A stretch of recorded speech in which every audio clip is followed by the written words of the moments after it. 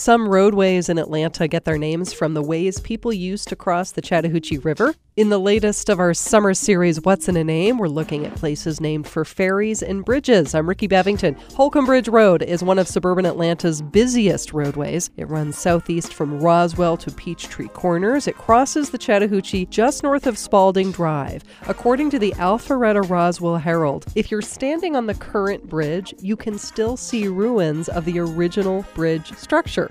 In Gwinnett County, there's Rogers Bridge Road. Bill Richardson asked us to look into this one. He had heard it's named for 19th century businessman William Rogers. One of Rogers' descendants was a famous actor. As the story goes, beloved cowboy Will Rogers comes from the same Georgia family.